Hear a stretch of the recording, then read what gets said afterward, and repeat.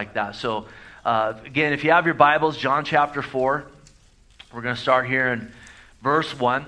And last week we finished John chapter 3, and once again we looked at John the Baptist in his ministry, and we saw that John's ministry was decreasing while Jesus' ministry was increasing. And with that, some of John's disciples were confused. They had gotten kind of caught up in the hype of the grandeur of John's ministry and being part of that. And as their ministry began to shrink and the Lord's began to expand, they were really tempted, and some of them seemed to take the bait of jealousy. And hey, what's going on here? Remember, they went to John and they said, hey, the guy you made famous is baptizing and everyone's going over there now.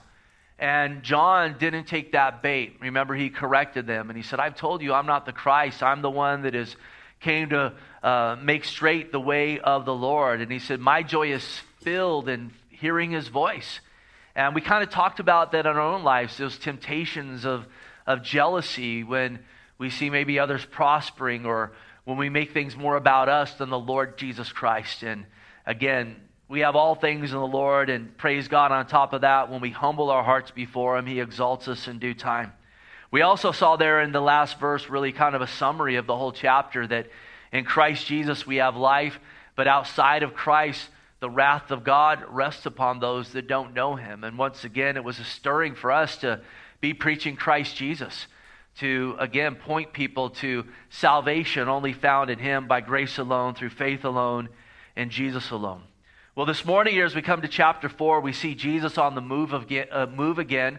And through the first 4 chapters, we've already seen Jesus move about the countryside quite a bit.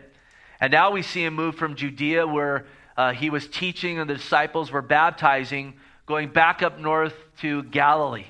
And we're going to see this morning, it says that He needed to go through Samaria. And our text tells us that normally Jews and Samaritans didn't have a lot of dealings. And in fact, Jews normally wouldn't even go the way to Galilee through Samaria, though it was the easiest way. And yet the Lord needed to go to Galilee, and we'll see that He needed to go through Samaria because there was a woman there whom He needed to minister to.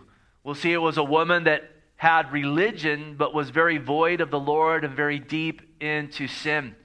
Jesus didn't go to condemn her, but He went to her to show her that He offered salvation. In fact, we'll see Him showing her that she was condemned already, but He was the one that offers living water and eternal life to all who come on Him. And some great lessons in this for evangelism.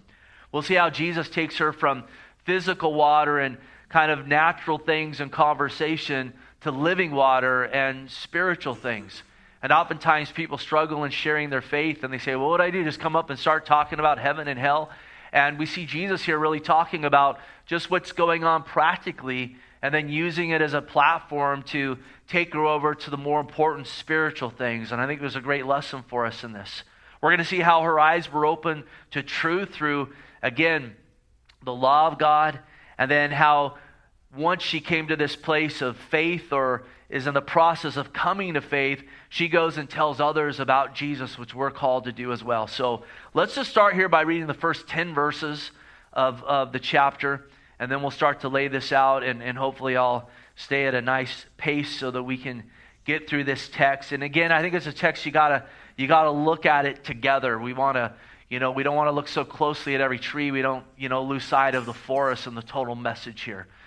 So let's start here reading the first 10 verses. It says, therefore, when the Lord knew that the Pharisees had heard that Jesus made and baptized more disciples than John, though Jesus Himself did not baptize but His disciples, He left Judea and departed again to Galilee, but He needed to go through Samaria.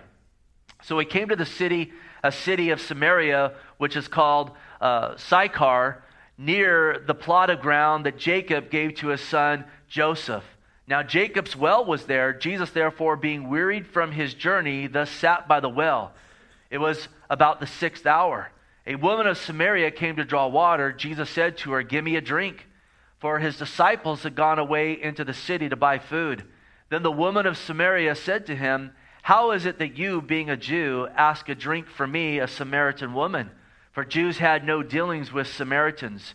Jesus answered and said to her, if you knew the gift of God and who it is that says to you, give me a drink, you would have asked him, and he would have given you living water.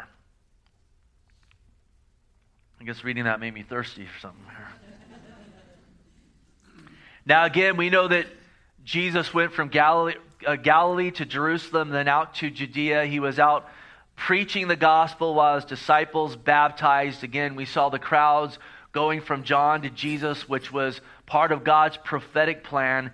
And then in the midst of this, in the midst again of a great multitude of people, because remember, John's ministry was so big that it got national attention. Everyone knew who John the Baptist was. Now Jesus is baptizing more than John, and so it's in the midst of what would appear to be this incredible revival happening out in the Judean wilderness. And I think a natural man, the last thing he would do would say, I got to get away from this. But it says here that Jesus needed to leave all that was going on out there in the Judean wilderness. And we should ask the question, why did he need to go? And I think that our text here gives us some insights into some of those reasons why. I really believe the first reason why the Lord needed to leave is because, notice, the Pharisees had heard that Jesus was making more disciples than John. I remember when the Pharisees, these religious individuals that were really for the most part peddling a false works-based gospel, when they had heard about all of the baptisms that John was, again, performing, they had gone out to him. But we read in some other Gospels that they went out to John not wanting to repent, but wanting to find out kind of what was the secret of his success, trying to get him on their side and so forth. And remember, John said to him, you know what, you need to go show the fruits of repentance. And he says, you're a brood of vipers. John calls him out. John saw through their hypocrisy.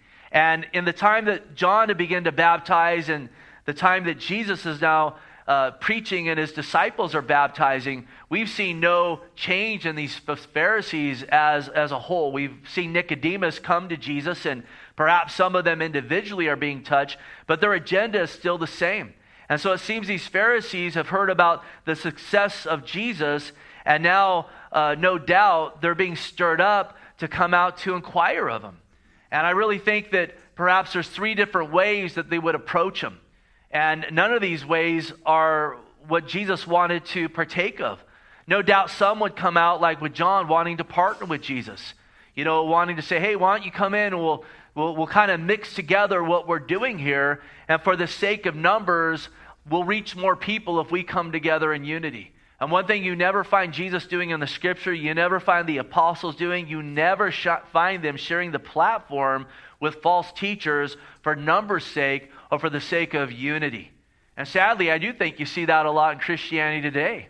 You see a lot of evangelical, supposedly Bible-believing Christians partnering with individuals promoting false gospels, mostly works-based gospels that you find at times in Roman Catholicism and even in other Protestant movements that aren't founded in the grace of the Lord Jesus Christ. And the justification always seems to be, well, we reach more people in doing this, and if we're unified, then God's going to bless us more.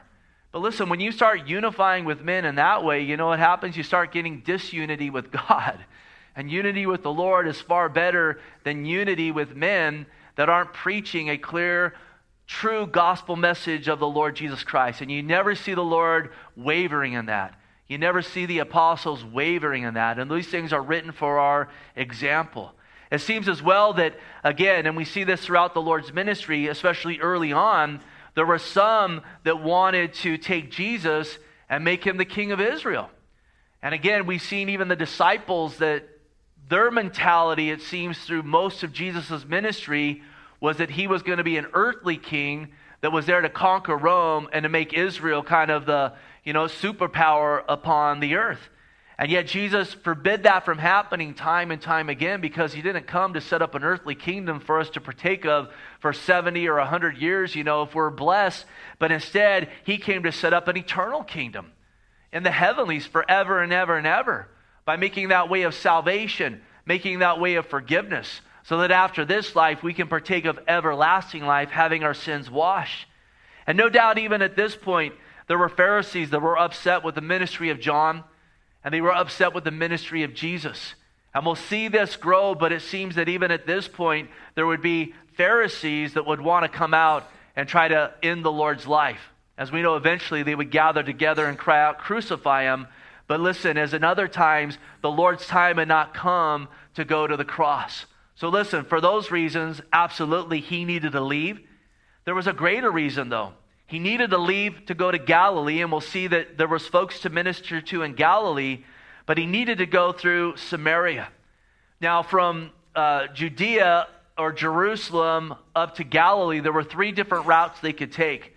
They could take an eastern route, they could take a western route by the sea, or they could take the easy route in the middle, right through Samaria. And yet the Jews would rarely go that way. In fact, we see and we read about the woman saying to Jesus, you know what, Jews and Samaritans, they don't have dealings with one another. And the Jews absolutely did not have dealings with Samaritans for many different reasons. Number one, it was because of their own pride. It was a level of prejudice. And it was also just ignorance concerning the Scripture, that they didn't have dealings with the Samaritans. Now, you may be wondering, who are these Samaritans? Who are these? Because we know that there's Israelites and there's Jews here in the land. And the Samaritans, really, they're a group of people that were mixed blood of Jewish and Gentile blood.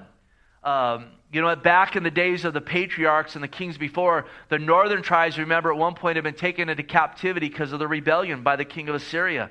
And he brought a different people group into that land. Well, there were some Jews still in that land, and eventually, again, they married one another, and this kind of new group was formed called the Samaritans. Though they were part Jewish, they couldn't establish their genealogy. And remember, genealogy was huge to the Jews because they were told that through their genealogy would come the Lord Jesus Christ, the Savior of the world. But since they couldn't establish their genealogy, the Jews did not acknowledge them even being part Jewish, and they rejected them. And then on top of that, the Samaritans, instead of saying, well, can we then convert to Judaism and come in that means, which they could have, instead of doing that, they decided, and we'll see this talked about in this text, just to build their own temple in a place other than Jerusalem, which God had not instructed them to do, and that infuriated the Jews all the more.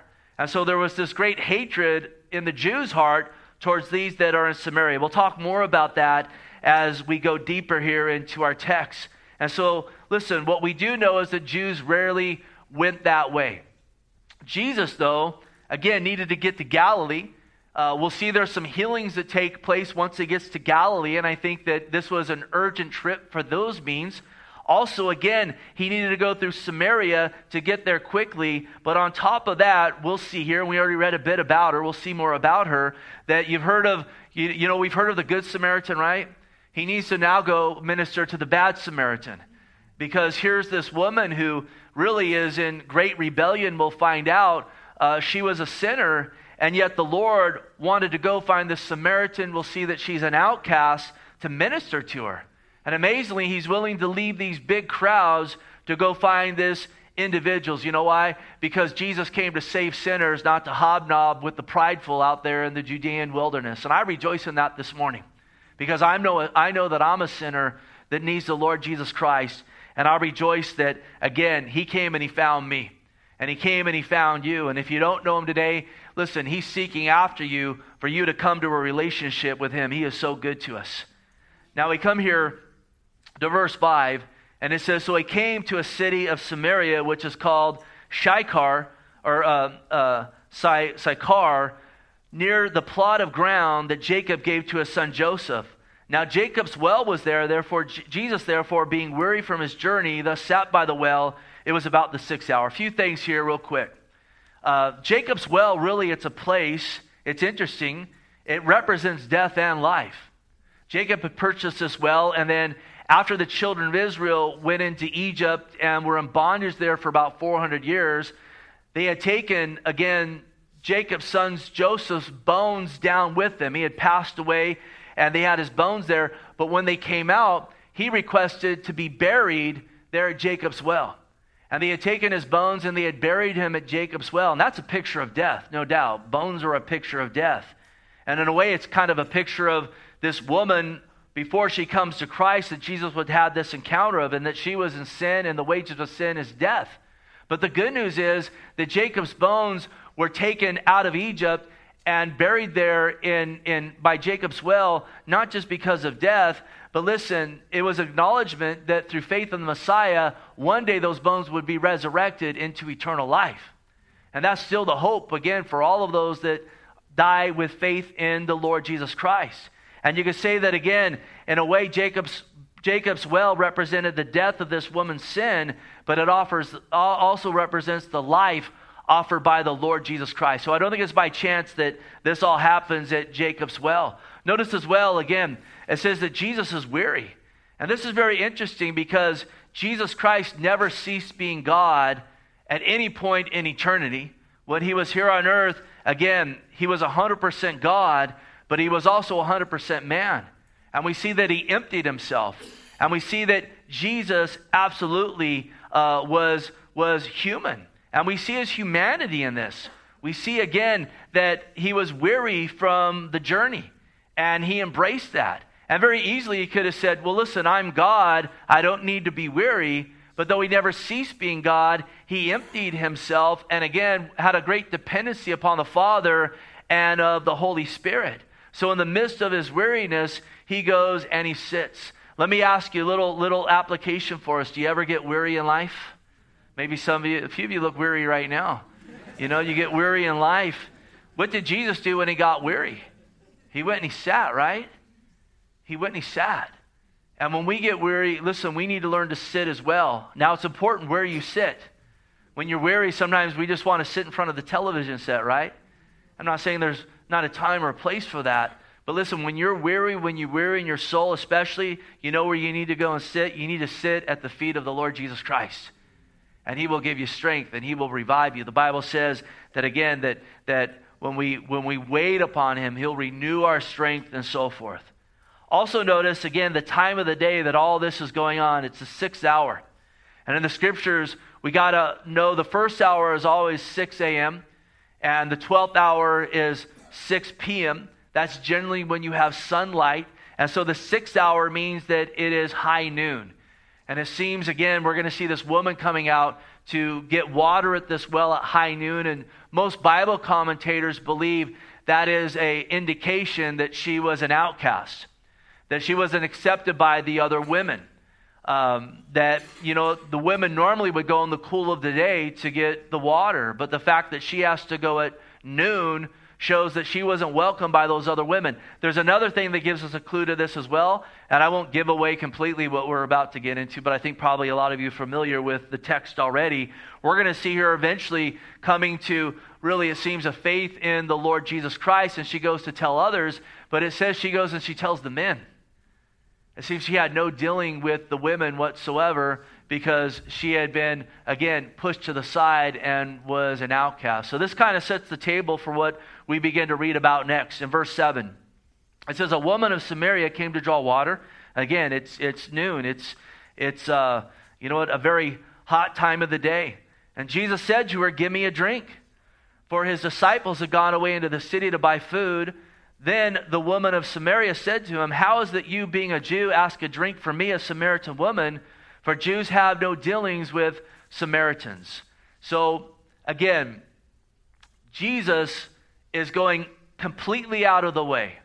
This isn't the ordinary way that a Jew would go from Jerusalem or Judea up to Galilee. And on top of that, again, as she says here, Jews have no dealings with Samaritans. Later on, the disciples come back from shopping. They have their grocery bags and things. And they're amazed that he's even talking to a woman. Because in this day, it was not customary, generally in public, for men to talk to women, especially for rabbis to talk to women, especially for Jewish rabbis to talk to Samaritan women. And the Lord basically is defying all of the customs of the day. He's willing to cross all of those boundaries. Why? Because he knows this woman needs the Lord Jesus Christ. She needs salvation. She needs to come to a place of faith. So he's willing to cross all of these divisions. And think about the day we're living in today where there are so many divisions, are there not? It seems there's just divisions everywhere. And there's people that all they want to do is divide. All they want to do is to, again, within our own nation, say you can talk to this person if you believe this, but if you believe that, you can't talk to this person. And there's some people that say, well, if you don't believe the way I do, you can't even talk to me. And we see a lot of this going on here with the Jews and the Samaritans, but the Lord was not restricted by that. The Lord said, listen, I'm not going to be bound by these restrictions that men have put up. This woman needs the Lord, and He's willing to go and to talk to her. And I found in life that when you're willing to cross those restrictions put up by culture and so forth, sometimes it's the most powerful and the most impacting way that we can share Jesus. Because it throws people for a loop when, you're not kind of part of their culture, and yet you're willing to come over and talk to them about the Lord Jesus Christ, or even to talk to them about your faith. And I really want to encourage you, please, please, please do not take the bait being put out there to say, well, you don't talk to these people because they don't believe the way that you believe. Everyone needs the Lord Jesus Christ. And the Lord has the heart for all these individuals, even the people that you think of being the most vile individuals because, again, they don't honor the Lord, or they're so far out there with their lack of morality and so forth. And I think that there's a poisoning happening to a degree in the body of Christ to begin to think that, we don't talk to these people. We don't associate with these people. Listen, the Jews had a greater hatred for the Samaritans perhaps and the Samaritans towards the Jews than maybe any level of prejudice in our own nation today. And yet Jesus said, I'm not going to be bound by this. I'm going right through Samaria, and I'm going to talk to this woman because I'm concerned about her soul. He saw past all of this, nonsense, so to speak. And listen, if you've been pigeonholed and you're just in that place of, hey, if you don't believe like me, you're the scum of the earth. Well, listen, outside of Christ, you're the scum of the earth, and so am I. It's only the grace of God that saves us. And so let's learn from the Lord's example here, amen? Now, we also see that the disciples have gone away to buy food. Listen, this is another picture of Jesus' humanity. The Lord could have just manifest lunch, right? Hey, what do you guys want? And just manifest it. But He didn't abuse His own power there. And He subjected Himself to laws and so forth. And when He would bring forth a miracle that would serve a great purpose to glorify God, those miracles weren't done just for the convenience of daily living. Also here again, the Samaritan says to Jesus, after He says, give me a drink of water, she says, how is it that you're a Jew? You're asking me for a drink, a Samaritan woman, for Jews have no dealings with Samaritans. And we've already touched on this, but just to touch on a little bit more, listen, this isn't good commentary on the Jews. In fact, later on, Paul, when he's writing Romans, he says to the Jews in Romans 2:24, the name of God is blasphemed among the Gentiles because of you. In other words, he says, listen, the Gentiles hate God because of you, because of your behavior. And here's this Samaritan woman really living in a region completely surrounded by Jews, if you're familiar with the map. And here's this rabbi, this Jew coming and asking for water. And her first response is, what are you doing asking me? Jews hate us and so forth. And again, as a result, Samaritans hated Jews as well because they had misrepresented God. And listen, there's a lot of hatred towards Christianity in the world today, and it seems to be a growing hatred. One thing we want to make sure is that hatred is towards us because of our love for God and not because of sinful treatment of others. Again, we don't get a pass to say, well, I can treat this person poorly because of how they believe. Oh, because of that, bumper sticker there on the back of their car, I can race by them and, kind of give them one of these and so forth. No, we don't have a call to that. We are called never to compromise the truth. We're not talking about that. But absolutely to know this person is a person that desperately needs the Lord Jesus Christ. I need to represent the Lord in my behavior, in my activity, in the way that I carry myself. In fact, 1 Peter 4:14 says, if you're reproached for the name of Christ, blessed are you. For the Spirit of glory and of God rests upon you. On their part, He is blasphemed, but on your part He is glorified. Notice, but let none of you suffer as a murderer, a thief, an evildoer, or notice what? Or a busybody in other people's matters. And I always laugh when I read that because, a murderer, a thief, an evildoer, and a busybody are all put in one category here. And again, there were a lot of Jews that, had been marked by the Samaritans. And again, there was a hatred towards them, not because of the way they were walking with God, but the way they were misrepresenting God. So it's not a good commentary on the Jews, but listen, this is also not a good commentary on the Samaritan woman. Because here's the God of heaven right before her, asking for a drink of water, and not only does she not obey him, not only does she not serve him, but instead she questions him. And people say, well, but she didn't know him. Yeah, the world doesn't know the Lord. It's a picture of fallen man here. And sadly, there's a lot of fallen men that don't know the Lord, that actually believe that they won't give an account to God, but they're going to actually question God themselves, and they're going to put him on trial. And listen, that's not the way that it's going down. In the midst of all this, though, we see again Jesus responding with great kindness and patience and love.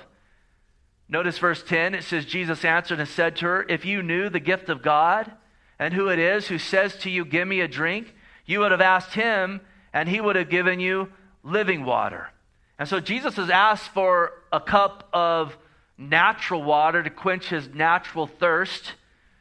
She doesn't respond to that. Instead, she questions, why are you asking me for this water? And Jesus from there immediately moves from the natural water that he needed to quench his thirst to the spiritual living water of the Holy Spirit that she needed to save her soul. A huge lesson here. The Lord is more concerned about her soul than his physical thirst being quenched. How often do our earthly needs trump the need that the world has for salvation? Think about it. How many times are we more concerned in a busy store and getting to the front of the line than letting our light shine? We ever guilty of that? How often are we more guilty in having a quick pace throughout the day, getting done all the tasks on our list, versus seeing a face before us that the Lord would want to prompt us to go over and minister to? How many times are we more busy shopping for what we need versus saying, Lord, as I go out, are there souls that you would want me to shop for, to share the Lord Jesus Christ with? I think we're all guilty at this at times. I think it's very easy to get in that place because there's so much hustle and bustle. And again, I know where we live, a lot of people work 2 jobs. Some people work 3 jobs just to be able to pay the bills and so forth. And you got your kids and all this stuff, and there's all these demands. And it's easy to fall in that place to say, I just got to get my physical needs met. I don't even have the time to, again, consider those around me. And yet we learn from the Lord here. There's been a long journey. He's physically thirsty, but he puts that to the side to be able to minister to this woman's spiritual needs. And one thing we need to know, that when we walk in that way, we're never going to lack what we need. The Lord's going to meet us where we're at, because he's told us, again, Matthew 6:33, seek first the kingdom of God and his righteousness, and all these other things will be added unto you. We got to believe that. We also need to know, again, Jesus had the full measure of the Spirit, and he was being led by the Holy Spirit. And no doubt the Holy Spirit prompted him, go talk to this woman. Now, there's a lot of mystery in this because, again, he never ceased being God, but we know that he had the full measure of the Spirit. And for us to be able to be effective, again, in our day-to-day living, it ain't going to happen when we go out in the flesh. We better be filled with the Spirit every single day. And say, Lord, help me today. And all the busyness, fill me with your Holy Spirit, that I could be led by you in my interaction with others. If there's someone that maybe I need to pray with, maybe there's someone I'm so busy, I need to stop and see them, to go be kind to them. Someone that you would want me to go share my faith with, to share the gospel, Christ crucified and raised from the dead with. We need the Holy Spirit to lead and direct us, because listen, when we're led by the Spirit in these things, it will save us from wasting a lot of time trying to go out and do the ministry in the flesh. That's probably the worst combination of all. Notice as well, the Lord says to her, if you knew the gift of God and who's before you, listen, you would have asked him for living water. If you knew what was standing before you. And think about this. How many people are lost because they just don't know? They don't know. And their flesh resists the Lord. There's so much hatred in this world against the Lord. We read in 1 Corinthians, the enemy blinds people from the Lord. But if they only knew. How many people in your life, you think about them and you think, if they only knew what I knew, surely they'd call upon Christ. If they only knew they were real sinners and that Jesus rose from the grave and what he has to offer them, they would call upon Christ. If they only knew. And sometimes we just say, oh, well, I guess they don't know, and we go our own way. But listen, the Bible instructs us to pray for those that don't know, that they would come to a place of knowing. And let me ask you, are you doing that? Are you praying? Or you just say, if they only knew. We're instructed to pray for these people that they would come to know. 1 Timothy 2:1, therefore I exhort first that all supplication, prayers, intercessions, and giving thanks be made notice for all men, for kings who are in authority, that we may lead a quiet life and a peaceable life in all godliness and reverence, for this is good and acceptable in the sight of God our Savior, who desires all men to be saved and come to the knowledge of the truth. God desires all people to save. He desires for all of them to know, and he instructs us to be praying for them that they would come to know. Are you praying for people? Are you praying for the Samaritans, so to speak, in your life? Are you lifting them up to the Lord? Are you praying again when we talk about, an outreach like Resurrection Sunday, and I say, hey, we need to be praying. Do you take that to heart and say, I want to pray for this. I want to pray eyes will be opened up. Or are we in that place where, again, we're so busy we don't even make time to pray? Oh, Lord, help us in this. Verse 11, the woman said to him, Sir, you have nothing to draw with, and the well is deep.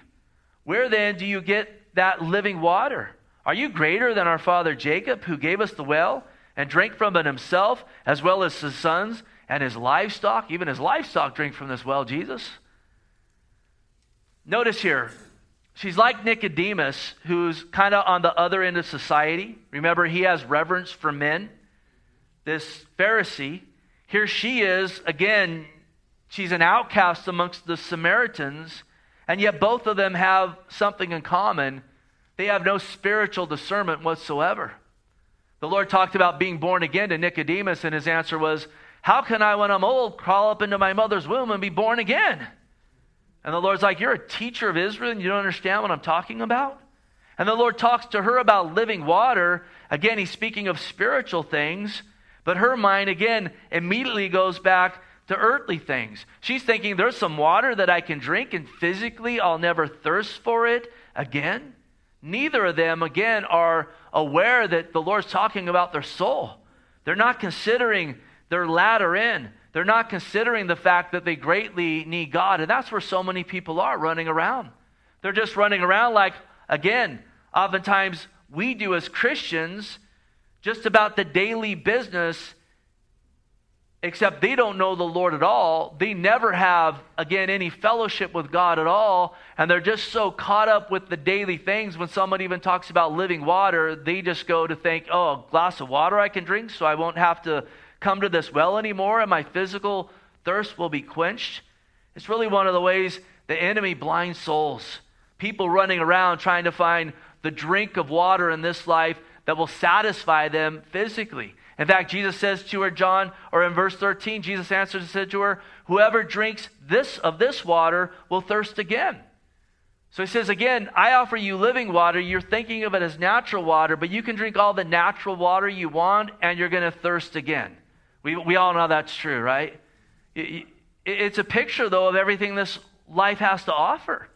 Listen, the things of this world will never, ever satisfy your soul. And there's people running around all over the place trying to get satisfaction in their soul from natural things versus coming to the God who made them, who is the only one who can satisfy, again, their soul. Proverbs 27:20 says, hell and destruction are never full, so the eyes of man are never satisfied. And then Solomon wrote in Ecclesiastes 6:7, all the labor of a man is for his mouth, and yet the soul is never satisfied. The eyes of man, the soul of man, never satisfied when they seek for satisfaction from the things of this life. Solomon himself, again, he wrote that when, and he dabbled in everything the world had to offer. He dabbled in every pleasure. He dabbled in building things. He dabbled in zoology, you name it. He dabbled in it, and he partook of it, and he dipped his foot deep in it. And at the end of it, he said, this is all vanity. None of it can satisfy the soul. And his conclusions at the end of it, he says, you need to fear God. Life is found in God. I can't remember the guy's name, but there was a it was a guy a few generations back who was extremely wealthy. He was kind of a recluse and a real peculiar individual, but incredibly wealthy. And they said, how much money do you need to be satisfied? And his answer was just $1 more. And you get that dollar, how much you need? $1 more. The soul never, ever satisfied. Jesus isn't coming to meet, again, he meets he provides what we need, but he knows that's not what she needed. She needs a relationship with the God of heaven. Verse 14, but whoever drinks of the water that I shall give him will never thirst. But the water that I shall give him will become a fountain of water, springing up, notice here, into everlasting life. The woman said to him, Sir, give me this water that I may not thirst, nor come here to draw. So the Lord is saying, listen, I don't want to just give you a physical water. I want to give you eternal life. And he's referring to the Holy Spirit here. He's referring again to the work of the Spirit of God that begins when we put our faith in the Lord Jesus Christ, when he comes and he seals us, and then when he comes into our life and we allow him to work in our life. In fact, Jesus said in John 3:37, he who believes in me, as the scripture said, out of his heart will flow torrents of living water. He spoke this concerning the Spirit, whom those believing in him would receive, for the Holy Spirit was not yet given, because Jesus was not yet glorified. Again, though, she immediately kind of goes back to the natural. Give me this water that I may not thirst, nor come here to draw. She's still thinking in natural terms. He's talking about spiritual terms. He's showing you need to be forgiven. You need everlasting life. You need the Holy Spirit. Her mind, though, goes back to, give me that so I don't have to come here at noon and draw water out. Have you ever found this to be the case with people you're ministering to?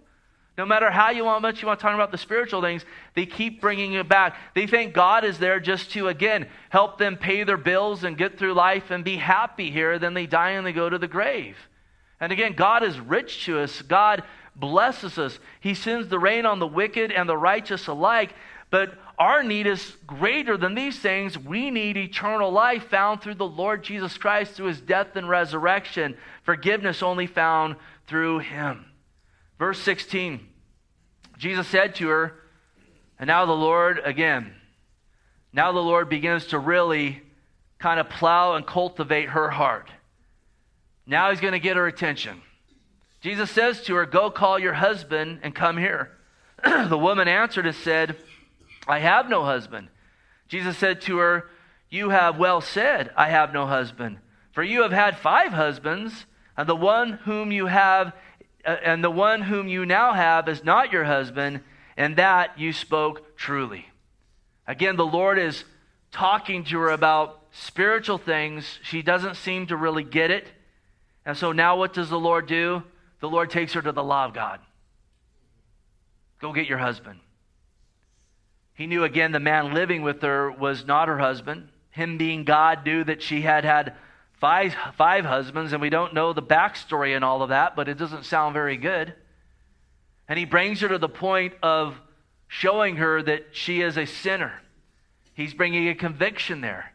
He's not doing this to condemn her, and there's a difference in this. Again, we've seen that the Lord didn't come to condemn the world, because why? The world's already condemned. But the world needs to see that it's condemned, so that the world can, by the law of God that shows us we're condemned, be taught through the tutor of the law that we need a Savior. And so the Lord is trying to show her, listen, I'm not talking about physical water here. That's not what I'm talking about. I'm talking about your need for everlasting life. And we see here when he begins to talk to her about her sin, that her eyes begin to actually be open of why she needs the Lord, why she needs forgiveness, why she needs a relationship with God. A lot of people are running around saying, oh, you need Jesus, but they don't tell anyone why. In fact, there's a false gospel today that basically says, hey, come to our Jesus and he'll make your life better here on earth. That's not the Lord of the Bible. Though he ministers to here on earth, and we can have peace in all things here on earth through him, but he has come again to save souls from eternal damnation. Now notice the Lord commends her. He says, you've spoken truly in this. And then this is a huge thing. This is really a must. It's really the first step in getting saved, acknowledging that you're a sinner. And amazingly, though, there's some people that will never take this step. Even bring up the law of God, and their heart's so hardened, they'll keep saying, but I'm a good person. I'm okay. I'm not sick. I have no need of a physician. The Lord talks to her again about her sin, about her sexual immorality, about this place of fornication, and it seems a past adulterous relationships. And she recognizes here that, yeah, I'm in trouble. There's so many people, though, again, that have great spiritual leprosy because of their sin, and we've all sinned and fallen short of God's glory, and you even bring them to the law of God, and they still don't get it. You got to pray for those people, that they would get it. That we're sinners, that God is holy. And so the Lord, again, is not condemning her, but the Lord is showing her through the law to convict her, to bring her to that place of acknowledging she needs living water. Verse 19, the woman said to her, "Sir, I perceive that you are a prophet." The conversation is beginning to change a bit. "For our fathers worshipped on this mountain, and you Jews say that in Jerusalem is the place where one ought to worship." Now again, she's kind of moving, praise God, from natural talk to spiritual things. She's realizing, listen, the only way this guy knows this stuff about me, he must be a prophet of God. There must be a revelation given to him from upon high. You're not a normal man. This is why we want to pray. And again, ministering to others, the Bible says that we should pray that we could prophesy. And listen, this is prophesying and God giving a word of knowledge. You know, sometimes he'll give a word of knowledge, information that we normally wouldn't know. Prophecy more so, though, is again just sharing the scriptures with people in a manner that would impact their lives with unction of the Holy Spirit. So again, she begins to receive the spiritual things, but notice verse 20, she does something that people oftentimes do, and we need to be aware of it in sharing the gospel. She immediately moves the conversation from her soul to church attendance. Well, listen, yeah, I go to church. You Jews go to church over there in Jerusalem, and we go to church over here. So actually, I'm okay. Yeah, you know what? Yeah, I've had 5 husbands, and I'm shacking up right now. But I go to church over here, so I'm okay. And this is where a lot of Christians today say, "Oh, wow, that's great. You go to church over there. God bless you." Listen, where you go to church doesn't save your soul. Now listen, it helps tremendously if you go to church where the Word of God's preached, where the Gospel's preached, where the Word's rightly divided. It makes it hard to actually keep living in that way and go there week after week, because hopefully there's some conviction week after week, not out of God wanting to hurt you, but God loving you and wanting to bring you to a better place. But too many times we take that bait. Oh, well, they go to church over there. In prayer this morning, someone prayed for a church in town where the pastor, I don't like even using the word for what I heard, went in front of the city council urging everyone to accept the transgender movement. We go to church over there. That's damning souls to hell. That's embracing sin. That's rebellion against God. God loves these people immensely, but they need to hear the truth that God made us male and female, and we need to put our trust in the Lord and acknowledge His standard of morality. So she throws that out. I go to church over there. Verse 21, Jesus said, "Woman, believe me, the hour is coming when you will neither on this mountain nor in Jerusalem worship the Father. You worship what you don't know. We know what we worship, for salvation is of the Jews. But the hour is coming, and now is, when the true worshipers will worship the Father in spirit and truth. For the Father is seeking such to worship Him. God is spirit, and those who worship Him must worship in spirit and truth." So basically the Lord says it doesn't matter where you go to church. It matters, but it doesn't matter in the sense of your salvation. Where you go to church, God's not going to say, "Hey, when you get to heaven, well, where'd you go to church?" That's not going to be, again, the question. He basically even says there's way more knowledge in Jerusalem than there is here in Samaria. Kind of corrects her on comparing the two. But he says all that beside, listen, the hour's coming, and in fact, it is right now. If you're really going to worship God, it's in spirit and truth. Which again, it doesn't matter where you're at. You need to have the Holy Spirit and be worshiping in truth. The way you get the Holy Spirit is by embracing the truth. That I'm a sinner, Jesus is the Savior. Lord, I want to put my faith and trust to you to be the Lord of my life. I receive the Holy Spirit, and then from there, we are to walk in the truth of God's Word. That's how God's called us to worship. When we come to worship and song, we want it to be led by the Spirit of God, not by the flesh, not trying to entertain in the flesh. And it seems, again, it's easy to fall into that pattern where worship's more about a concert and entertainment and, it's someone ziplining through the sanctuary and all this kind of stuff. Versus let's lift our voices to God, and then let's make sure the songs we're singing are actually truth, that they're actually biblically based. And I start cringing at times when I listen to Christian radio because of so much bad theology and unbiblical lyrics that are like being sung and being called Christian. But ultimately what he's talking about here is, again, where you go to church doesn't save you. You need to have the Holy Spirit of God, and that comes when you embrace the truth of the gospel. Verse 25. I think we're going to make it. Then the woman said to him, I know that Messiah is coming, who is called Christ. When he comes, he will tell us all things. Listen, she's getting closer and closer to salvation. The Holy Spirit's opening her eyes. And we see something glorious here. Here's the Lord ministering to her, but at some point along the life journey of this woman, someone had planted a seed. Someone had come along and said, listen, there's a Messiah that's going to come. There's the Christ who's going to come. And when he comes, he's going to bring truth. He's coming to bring salvation. Someone along the line planted a seed, and now here's God Almighty, the Lord Jesus Christ, again, building on that seed that someone planted. Don't get disappointed when you share Jesus with someone and they don't receive. Yeah, we want to see them receive, and I'm not saying that we, should not be sorrowful that they don't come to the Lord, but so oftentimes people come to God through a series of seeds being planted. Someone who is a Christian who, again, maybe wasn't given or prompted to share their faith, but they were just kind in the way that they behaved, and them knowing that they were a Christian. Sometimes it's maybe someone puts down a gospel tract and someone else comes along and ends up reading it.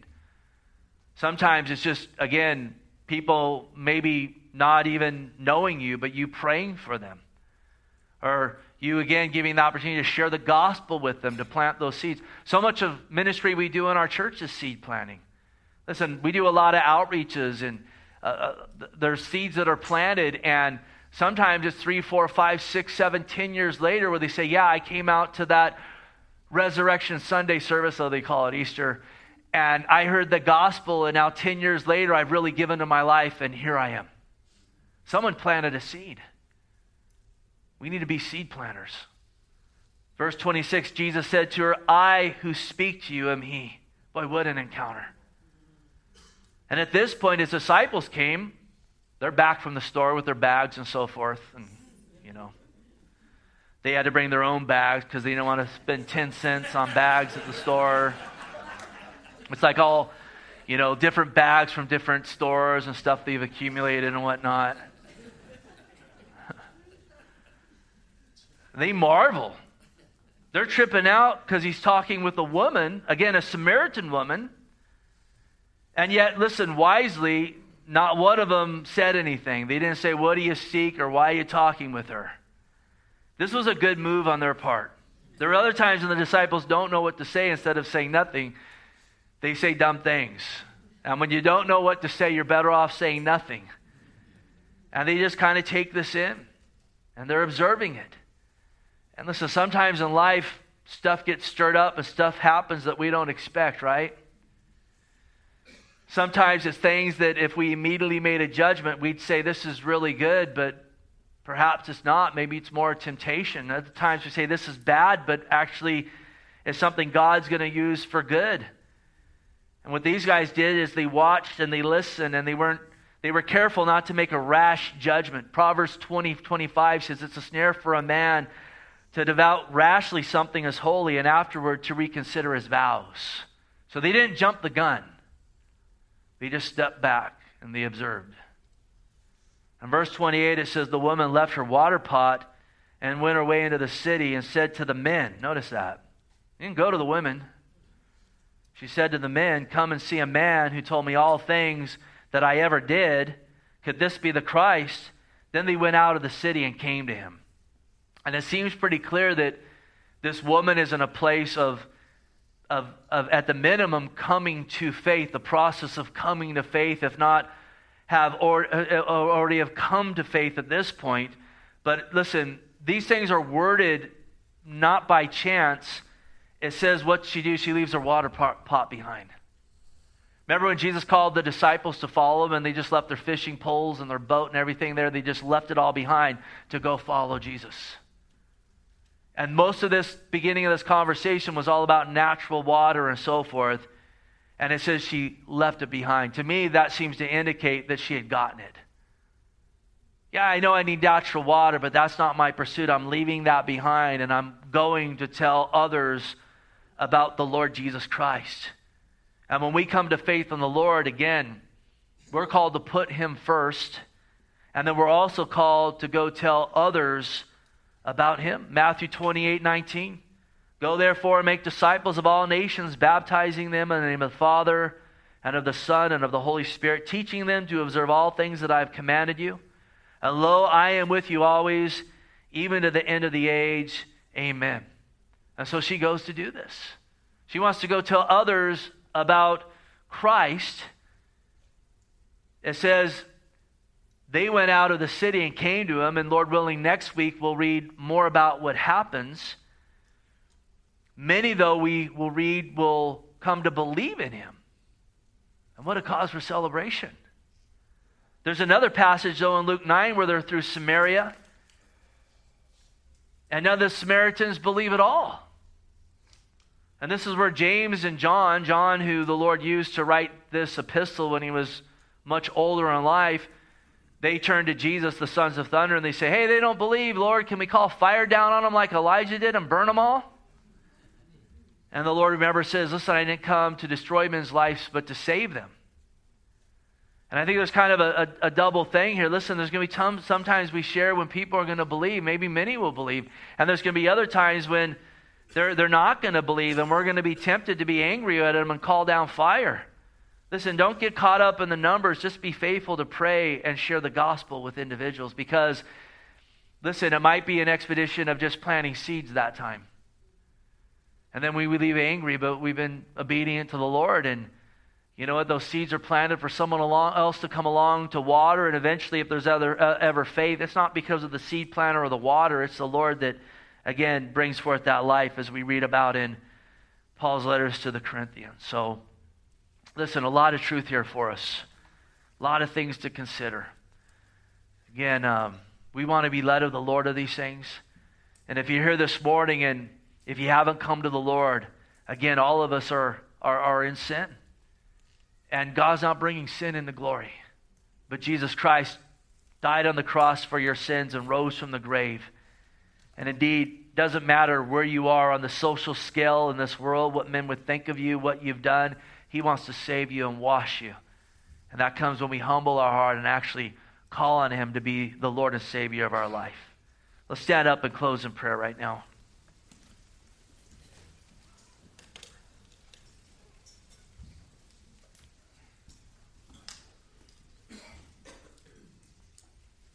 Well, Lord, indeed, we bless you. We praise you, Lord. I want to pray, God, I know that we've just kind of scratched the surface of this passage. And Lord, I would hope, God, that we would think on it more, that you would continue to minister to our hearts, God, through it. Lord, I just thank you, God, as I read this. I thank you for your love for all people, God. Your desire to see all come to know you, Lord. I just marvel, God, myself, that you would be willing to leave, God, the mass numbers in Judea to go up through Samaria, really in a way a forbidden place, to go find a woman that seems to be the greatest outcast, to minister to her, despite all of her immorality and infidelity and so forth, to meet her with the gospel. Oh, Lord, what a loving God that you are. I pray, God, that in itself would minister to us greatly, God. Absolutely, Lord, we're not called to condone sin or turn a blind eye to it, but we are called to love sinners and to know that the only thing that saves us is your grace, and you're wanting to save all who would call on your name. So just help us in these things, God. Let us think biblically. Let us be careful not to get influenced by the voices of the day that even want to provoke hate and heart and so forth, God. Just help us in that, Lord. And listen, as we close this morning, if you haven't called on Jesus, he wants to give you those living waters. He absolutely wants to give you eternal life. And the Bible tells us very clearly that whoever will call upon the name of the Lord would be saved. And that means you're asking Jesus to be the Lord of your life, which means you're turning from being your own Lord. It's repentance. It's saying, God, forgive me. I want to, by your grace through faith, be a follower of Jesus. And I want to receive the salvation you have to offer. And if that's you today and you're saying, I want that, maybe you've just even in your heart already professed, Jesus, forgive me and be my Lord. I want to lead you in a prayer just to affirm and to confirm, where you are, that you can leave here knowing you've called on the name of Jesus. And so any of you this morning that would be in that place, I want to invite you to pray with me. And those of you that know the Lord, I want to invite you to pray with any, just in supporting them who would be calling upon his name. Let's just pray together. Say, dear Lord Jesus, I know that I'm a sinner and I need that living water. I need to be forgiven and washed of my sin and transgressions. I believe he died on the cross and you rose from the grave to give me life. I want to receive that. Be my Lord. Be my Savior. And forgive me of my sins. Fill me with your Spirit and do the work that only you can do in my life. I thank you, Lord. Lord, just bless any praying that prayer, God, that profession of faith, God, for the first time, or maybe just settling the issue. Lord, wanting to know that they know they've called on your name. Just meet them where they are. Shine your face upon them, God. And Lord, let us lift our voices to you right now as we close and give you praise to your name. Let's worship them.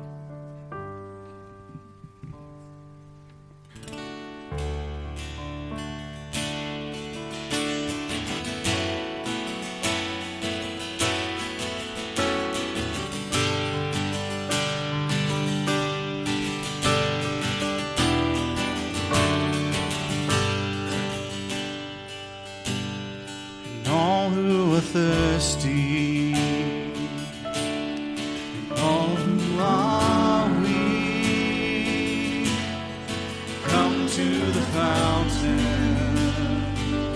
dip your heart in the stream of life, let the pain and the sorrow